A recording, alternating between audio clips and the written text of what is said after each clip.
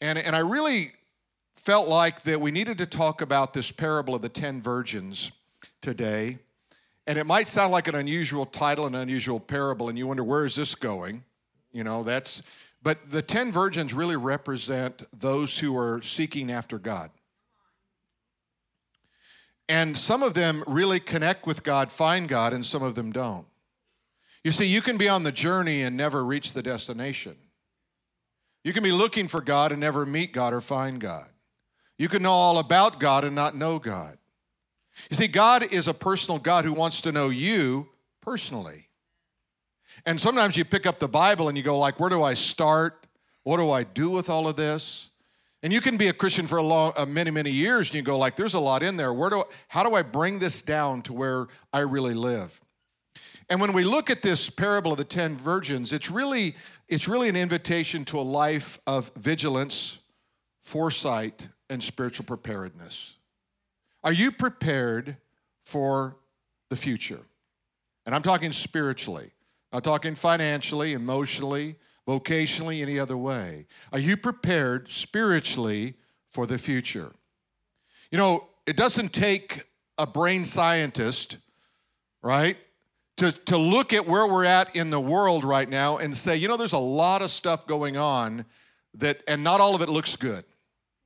And it's complicated, it's difficult, and you wonder, where is this going? I just read an article about Whole Foods in Washington, D.C. In order to buy anything there, you have to first go in and do a 5-point biometric scan. That means your 5 fingers. Then to buy anything, you do that again, and then to leave, you have to do that again. So essentially what they're saying is you cannot buy or sell without giving us your biometric information. And this is just the beginning of what's happening. And that, you say, well, is there really a problem with that? There's a lot of problems with that. First of all, now your 5-point biometric pattern is stored in the cloud. That makes me feel safe. How about you? But you see, what is more than that is in the Bible, in the book of Revelation, and used to when you preach about this, people thought you were crazy. Now they think, well, this must be that. You talk about the mark of the beast in Revelation and that there will come a time where you can't buy or sell without a chip in the hand or in the forehead. And you used to preach this like 20 years ago and people go, that'll never happen. And now it happens all the time, and now you see it fast moving in that direction. So I really felt like today I wanted to prepare you, and I wanted to make sure you understood what it means to really be a follower of Jesus Christ. Without being weird, but just laying it out from this particular portion of Scripture. You see, the Bible says that in the latter days, okay, that is the last days before the return of Christ, some will depart from the faith. And what they will do instead, it says they will give heed, they will listen to demonic forces. And so you look at it, you go, okay, there's really like 2 groups here. There's one that says, I'm going to be a God follower, and the other says, I'm going to be not a God follower. Therefore, whatever comes with that, I'm going that direction. And rather than make it like God and Satan, think about this. Every consequence that comes to you being separated from God is what you get when you're not a God follower. That means hopelessness. For example, in death, where do you go if you have no God? I guess I just go into the ground. I just go back to the elements. Or do I have some Hindu theology and I just believe I'm reincarnated again and again? And so you have to almost kind of take a few moments in your own mind and go like, where am I in the great scheme of all of this? And so I want you to be prepared. And so that's really the first thought I want to give you is be prepared. Are you prepared for the return of Christ? I referred you to that church, and I was a pre-law student at a secular university, and I was reading this book called The Great Late Planet Earth. And as I read it, I came to the realization that whatever's in this, I'm not ready for. I'm not ready for God. I don't know how to talk to God. I don't know how to relate to God, and I didn't know how to pray. Have you ever been in that situation where you go, I didn't even know how to pray? I'm talking about as a new person or a young person in Christ trying to find out. And I remember praying, and I just said, God, I'm here, and I believe what I've been reading in the Bible, and I want to follow you. And that was my introduction, so to speak, into the Christian faith. But now I want to take you to a parable, and a parable, think about it like this. You say, what is a parable? It's an earthly story with a heavenly message. So he's going to tell you something you can all relate about, but it goes to another level, a spiritual level, that is going to take you to that place where you have to connect with God to fully understand it. So here's what he says. The kingdom of heaven shall be likened unto 10 virgins who took their lamps, went out to meet the bridegroom. Now let me just tell you, the bridegroom in the story is Jesus. Okay? Now 5 of them were wise and 5 of them were foolish. Those who were foolish took their lamps and took no oil with them, but the wise took oil in their vessels and their lamps. But while the bridegroom was delayed, they all slumbered and slept. Now, they have something in common. Outwardly, it seems like everything is the same, and they have these lamps, and one is without oil. Now, so remember, we're talking about earthly story, but heavenly meaning. So the bridegroom represents Jesus. These 10 virgins represent those who are trying to follow God, and the oil in the lamp is the Holy Spirit. So there's some that are going through the motions of Christianity without the Holy Spirit. That means they've never been born again. They've never been converted into the faith. The Bible says in the latter days, some will actually have a form of godliness. In other words, they'll take on Christian ideals, but they won't have any power because they don't have any Holy Spirit.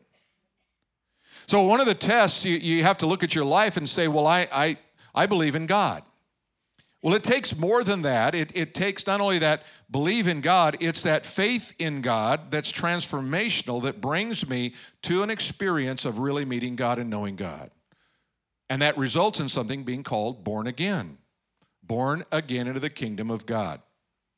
So you'll notice that they were all together, and half of them were wise. Why were they wise? Because they had the Holy Spirit. Why were they foolish? Because they didn't have the Holy Spirit, but they all had something in common. Notice what it was. They all slumbered. In other words, they were all asleep at the wheel.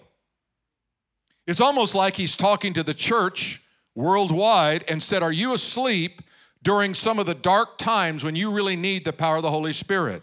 So on the other hand, I'm talking to those of you who really know God and ask the question, you say, well, yes, I've been born again. Are you walking in the power of the Holy Spirit?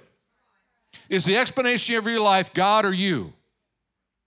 Do you have confidence when you talk to people about Jesus that the Spirit of God is speaking through you? The Bible says that all who are led by the Spirit of God, these are the sons of God. These are the true followers of God if you have the Holy Spirit. The Holy Spirit, when He comes, He's going to convict the world of sin, righteousness, and coming judgment. So when the Holy Spirit comes, what does He do? He looks in your life and He says, that's wrong. That's sin. You see, the Bible believes in absolute truth. Some things are right and some things are wrong. Okay? Convict the world of sin, of righteousness, of the need to be a better person. I think we'd all agree we'd like to be a better person. And sometimes we're frustrated because we can't, but we can't because we don't rely on God sometimes. Amen? And then of coming judgment. What does that mean? Accountability. You know, I've often said, the first rule of safe driving, I like to ask people this question, and they'll tell me, put on your seatbelt or, stop at a stop sign. I said, no, it's a policeman on the corner. When I see a policeman, I drive better. Have you ever noticed that? Right? And when I saw my mom, I was a better boy. When I heard her voice, I was a better guy. Same thing with my dad. And so accountability. So that's one of the things that happens here. So here's a couple of things to think about. You see, are you neglecting what you know, or are you diligent with what you know? Most people look at it and go, I'm doing pretty good. If you kind of grade me on a curve, I'm doing great in the Christian life. But what if you look at your life and be honest with it and say, am I living as close to God as I've ever have in the past? Or would I rate myself, I'm probably a 6 or a 7 on that whole thing, but would you like to be a 10?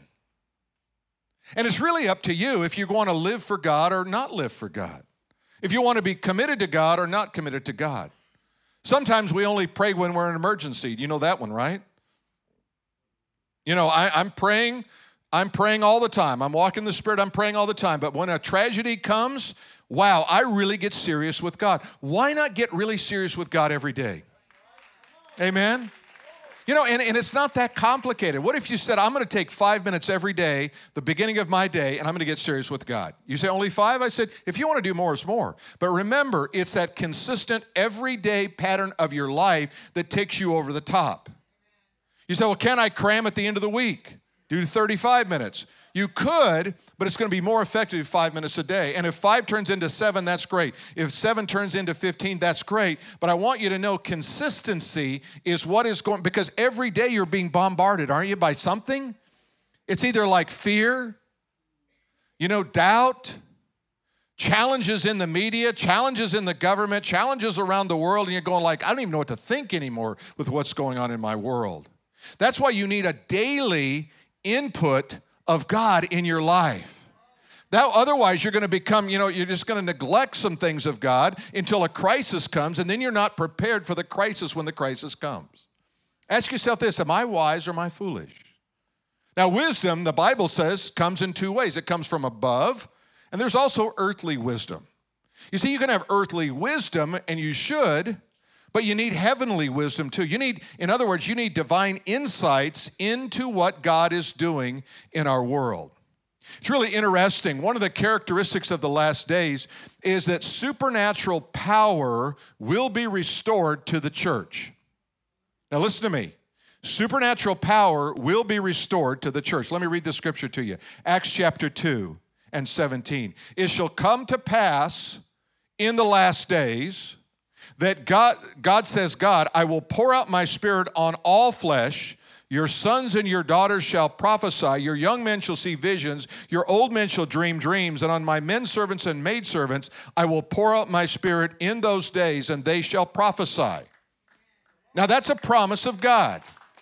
It's a promise of God. You say, what are those things? Well, prophecy is that miraculous act of communication rooted in spontaneous divine revelation and empowered by the Holy Spirit. In other words, God gives you insight into a situation and allows you to see it from a different angle. It's not the same as Scripture, but it is insightful and it is Holy Spirit given. So sometimes you'll say, I just feel like this is what God is saying to you or to me. And you want to weigh that with Scripture. You want to say, well, is that valid? Does that hold the test of Scripture? Okay? But you say, well, there's been many things. This whole church was started on a word of prophecy, and I didn't even know the guy. I didn't even know he made the prophecy, but it turned out that Sean Boltz had made this prophetic word on 2/12/12, a church would be launched, and some of you know the details of it, but we're here because of that prophetic word. You see, and those things happen. The other one is dreams. If you've ever had a dream, have you ever woke up from one of those dreams and go like, wow, that was a crazy dream? I have those every day, right? Crazy dream. But have you ever had one of those dreams where you wake up and you go, I feel like God was trying to tell me something? You're not sure because you want to test it, but you say, what is a dream? Well, those are vehicles oftentimes of divine communication. In other words, God is speaking to you through a dream. In the Bible, you see it play out in guidance, warnings, and revelations of God's purpose. So you have a dream, you go like, I have this dream, I need to figure this one out, because and then you'll bounce it off somebody. Hey, I had this dream. Does God speak to you that way? And this is kind of how you process it. What do you think about my dream? Does God give you any insight in that? And so you're going through this thing, you're trying to test your dream, just like you test a word of prophecy. And then the third one is visions he talks about, and that's a direct and powerful communication. By the way, dreams are at night, visions are typically in the day, and can be both symbolic or literal in their presentation of divine truth. So you've got this vision, you're just kind of walking through life, and all of a sudden God just gives you this mental vision of something and says, this is what I want you to do. I want you to do that. We've been talking about the Jesus clubs in the high schools, and looks like we're going to be in 4 high schools. I told you 3, but looks like 4. Amen. And I'm going to tell you a vision that God gave me. I'm going to tell you a little bit more about the high schools. But so you think about this. We're going into high schools at lunchtime, and we're serving pizza. What kid doesn't like pizza? Amen? So instead of going on your lunch break, you're going to come into the gymnasium, and we're gathering somewhere around 200 kids to 250 kids once a week in the public high schools to hear about Jesus.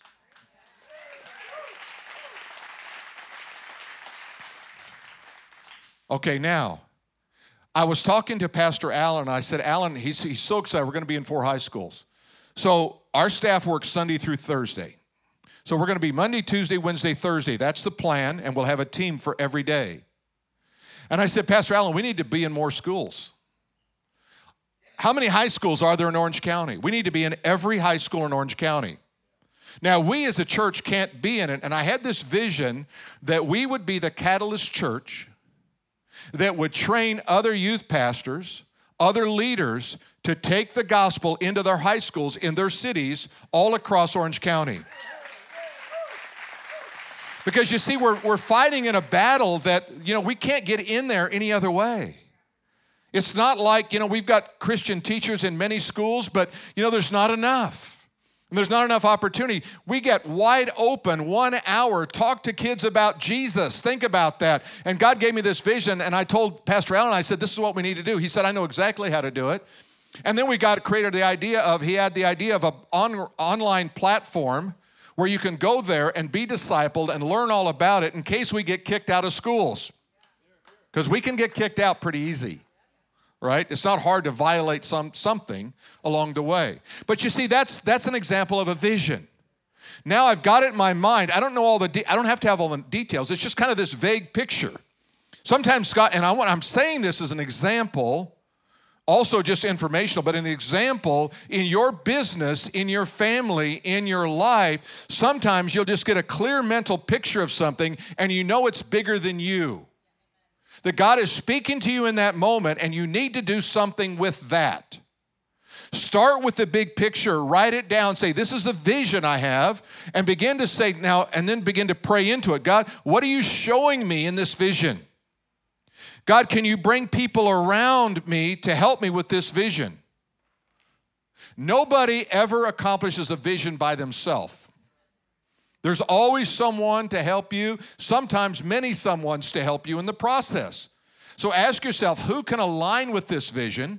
Who can bring other dimensions to this vision so that we can accomplish something great for God? You don't always have to be the vision caster. You can be the vision follower. You can say, I like that vision. I can resonate with that vision. I'm going in that direction with that vision. So these are some things you can think about. So be prepared. Second thing, be awake. This is a really important thing in church. When my mom was growing up, she was in this small little town in Missouri.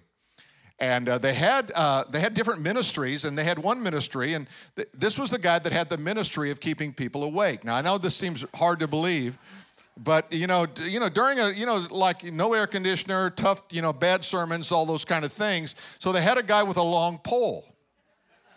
And his job was to go around when he saw someone nodding to take the pole and give him a little poke and wake him up. And everybody kind of understood it, and so I'm sure for a while it was funny. It probably was always funny, but you can imagine the humiliation of being poked by a pole because you're sleeping. So it did help keep people alert. All right, so I want you to be awake, but I want you to be awake in the spiritual realm. Are you with me? I want to be awake. I want to be able to look at what's happening and say, how do I interpret that situation through the Spirit of God? For example, there's been a recent boycott of Target. Let's just use this, okay? Now, there's a lot of ways you can look at that. What you have to look at that is you want to say, I want to look at that not through economic eyes. I want to look at it through spiritual eyes. What can I see and how do I participate in that? Because what's really interesting about that particular boycott is that it didn't just bring in people of faith. It brought in people all across, moms all across the nation. Says, wait a minute, you're hurting my children, right? So instead of becoming like this obnoxious Christian, are you with me about it? What you do is you go like, this is an opportunity to talk to people outside the church. Well, why are you boycotting Target? Well, instead of getting on the Bible thing and going too hard fast on someone who doesn't understand the Word of God, just say, hey, I relate to that. Why do you think children are important? You see, what you're doing is you're acting with wisdom and you're seeing things through a spiritual lens instead of just your typical lens of, well, we're going to crush Target and they've already lost $19 billion and I can't wait till it's $40 billion. And, you see, you want to be supernaturally natural, not supernaturally weird. Are you with me? Anybody know any weird Christians? Raise your hand.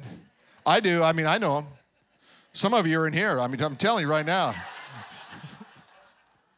So what do you want to do? You want to be able to look at things and say, like, I want to make the best judgment call I can, but at the same time, I want to know who I'm talking to so I can take those people and bring them to a better understanding of who God is. So let's look at this next one. Be awake.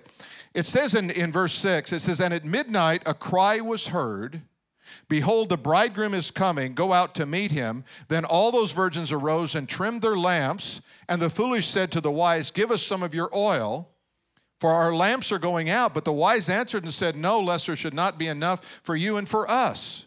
But go rather to those who sell it, buy for yourselves. And while they went to buy, the bridegroom came, and those who were ready went in with him to the wedding, and the door was shut. Now, watch what's happening here. The midnight cry, that meant a crisis happened, or there was an announcement of the second coming of Jesus Christ. And all of a sudden you realize everything was coming together, and you say, I've got to be ready for God, but I'm not ready for God. And those who were ready went into the wedding chamber, went into the wedding, and then the door was shut. Imagine if you were one of those ones that were ridiculing Noah in his day about an ark. And you said, you're crazy, Noah, you're foolish. It's going to rain for 40 days and 40 nights. That's the stupidest thing I ever heard. And then the Bible says the door was shut. Imagine if you were living in the time of Moses and Moses said, look, you have to offer a sacrifice. You have to put blood on the doorpost of your house so the death angel will pass over you. And people said, that's stupid. I'm not going to do that. And then the door was shut. Jesus said, behold, I stand at the door and knock. If anyone hears my voice and opens the door, I will come in and fellowship with him and him with me. But then the door is shut. You see, the doors shut all the time.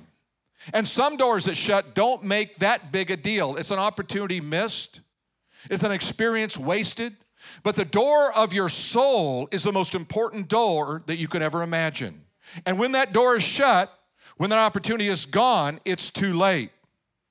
And this is a parable about not letting things become too late. You see, what does that? The distractions of life. I don't know about you, but I have a million distractions. My mind is always running in a million directions, and sometimes God says, you need to focus, son. You're a daydreamer. This is what all my teachers told me. You're a daydreamer. He's a good student, but he's a daydreamer, and he's distracted, and he distracts everyone else. Those were all true statements. The problem was I was so smart that my teachers didn't understand how to deal with me. That's a lie, by the way. That's not true. That's what my mom told me. And she was always truthful. But there's a finality of a closed door in our life. And what we want to do is we want to be able to go through life and go like, if there's an open door of the Lord, I want to go through that door. The third thing is to be watchful.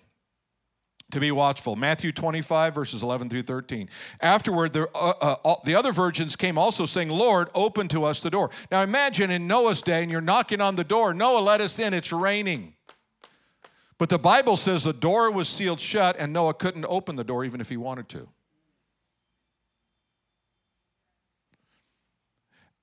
Lord, open the door. But he answered and said, assuredly, I say unto you, I do not know you. See, if you don't have the Holy Spirit, you're not a Christian. If you've never been born again, you don't go into heaven. I've had people all my whole life say, well, I try to keep the 10 Commandments. Now, the word try is the operative word here. Nobody has ever kept the 10 Commandments. By the time you discover them, you've already broken a couple. But the 10 Commandments were never intended to get you into heaven, only to point out that you're not ready for heaven. It's only the mercy and the grace of God that gets you into the kingdom of God. He says, watch therefore, for you do not know neither the day nor the hour in which the Son of Man is coming. You see, the Bible is built around a promise, and that promise is that I will be with you now in this present life, but I also will return and I will take you to heaven. Whether you're in dying or in my return, I will take you to heaven. And the great hope of everyone in this room, in fact, I've read many accounts of survivors of the Holocaust. And every single account that I've read is that without hope, they died. The ones that could hold on the longest were the ones with hope. And then that group got even narrower. The ones who had hope in God were the ones that sustained that tragedy longer than anyone else. The reason that you love life is because you've got hope of something better tomorrow. I got hope of finding someone and falling in love. I've got hope of finding a job. I've got hope. And the Bible is built around this idea of hope, of the return of Christ. Listen to what it says in Matthew chapter 7 and verse 21. Not everyone who says to me, Lord, Lord, shall enter the kingdom of heaven, but he who does the will of my Father in heaven. Many will say to me on that day, Lord, Lord, have we not prophesied in your name? Have we not cast out demons in your name? Have we not done wonders in your name? And then I will declare unto them, I never knew you. Can you imagine being a religious person who'd accomplished some things in your life and God doesn't know you? See, to be deceived is the worst thing in the world, isn't it? To believe I am a Christian and not be a Christian would be the greatest deception of mankind. To think I'm going to heaven and not getting to heaven, that's a tragedy. And what we want to do is we want you to understand that God wants to bring everyone in. Look what he says. Have we not prophesied in your name, cast out demons in your name, done wonders in your name? And then I will declare to you, I never knew you. I never knew you. Look what it says in Matthew 24. But of that day and the hour no one knows, not even the angels in heaven, but my Father only. But as of the days of Noah were, so also will be the coming of the Son of Man be. So just like it happened in that day is going to be another. And then in Matthew 24:40, then 2 men will be in the field, one will be taken and the other left. This, of course, is a reference to the rapture. 2 women will be grinding at the mill, one will be taken, the other left. Watch therefore, for you do not know the hour the Lord is coming. Be ready, for the Son of Man is coming at an hour you do not expect. You see, the Bible is built on this truth. The truth is Christ is going to return. He's going to return for those who are truly saved, truly born into the kingdom of God. And what happens is when that rapture comes, everyone without Christ will be left on planet Earth, and there will be a time of great tribulation and trial on the planet. And so the emphasis of the Bible is that get right with God. Know God without a shadow of a doubt. When I ask people, I say, do you know, are you a Christian? Have you been born again? And they say, I hope so. I know we've got a problem. You want to have a no-so kind of religion. You want to be able to say without a shadow of a doubt, I know my God. I have been born into the kingdom of God. I have been saved by the blood of the Lamb. And I know that when he looks me in the eye, when I die and I stand before him and he says to me, why should I let you into my kingdom? I'll have the right answer. Because I hope so, I think so, I don't know doesn't work. I want you to have a no-so kind of religion today. And I realize that whether you're here, you're watching outside, or you're watching online, you might have a think-so kind of religion, but I want you to have a no-so kind of religion. See, the Bible says that it's possible for us to know that we know him. There was a man that came to Jesus by night, and he said, Jesus, tell us how we can get eternal life. And he said to this man named Nicodemus, you must be born again. Such an unusual term that he asked the question. He said, well, how can I do that? Can I get back into my mother's womb? He said, Nicodemus, are you a teacher in Israel and you do not understand? You see, there are laws that govern the physical world, laws that govern the spiritual world. If I violate a physical law, I die. If I violate a spiritual law, I die. You must be born again. I was born once, I was born again. I want you to be born again today. If there's any doubt in your mind, any hesitation, any think so, hope so kind of religion, I want you to leave here with a know so kind of religion. I want you to stand with me right now. Just bow your heads. I'm going to give you an invitation to pray. To pray. I'm going to give you the words to pray, but you're going to supply the faith. I'm going to give you a pattern to follow. You're going to speak those words out loud, but it's going to be your faith that's going to be transformational. There's nothing, the greatest miracle of God is not someone being cured by cancer, but we'd love people to be cured by cancer. Not that the lame walk or the blind see, but that your life is transformed from not knowing God to knowing God. That's the greatest miracle on planet Earth. You become a son and a daughter of the living God. Think how great that is. I mean, that's just amazing. Once I was lost, now I am found. Once I was blind, now I see. I see into the kingdom. So let's bow our heads. Let me pray. You just pray. Everyone here in this room who just, you can pray this verse, this word out loud right with me right now. Dear Lord Jesus. Just say it loud. Just say it like you mean it. Dear Lord Jesus, I believe that you died on the cross, that you were buried in a tomb, that you rose from the dead. You took away my sin and gave me new life. I believe that you are my Lord and my Savior. I trust you with my soul. Save me, Lord Jesus, right now. If that was your prayer and you meant it, would you thank Him with your own words? Just thank Him right out loud where you are. Just thank you, Lord Jesus. Thank you, Lord Jesus. Thank you, Lord Jesus. Thank you, Lord Jesus. You've experienced the great miracle of heaven, salvation, coming from dark into light, from death into life. If that was your prayer, would you just lift your hand? The Bible says, if you confess me before men, I will confess you before my Father in heaven. All right, amen.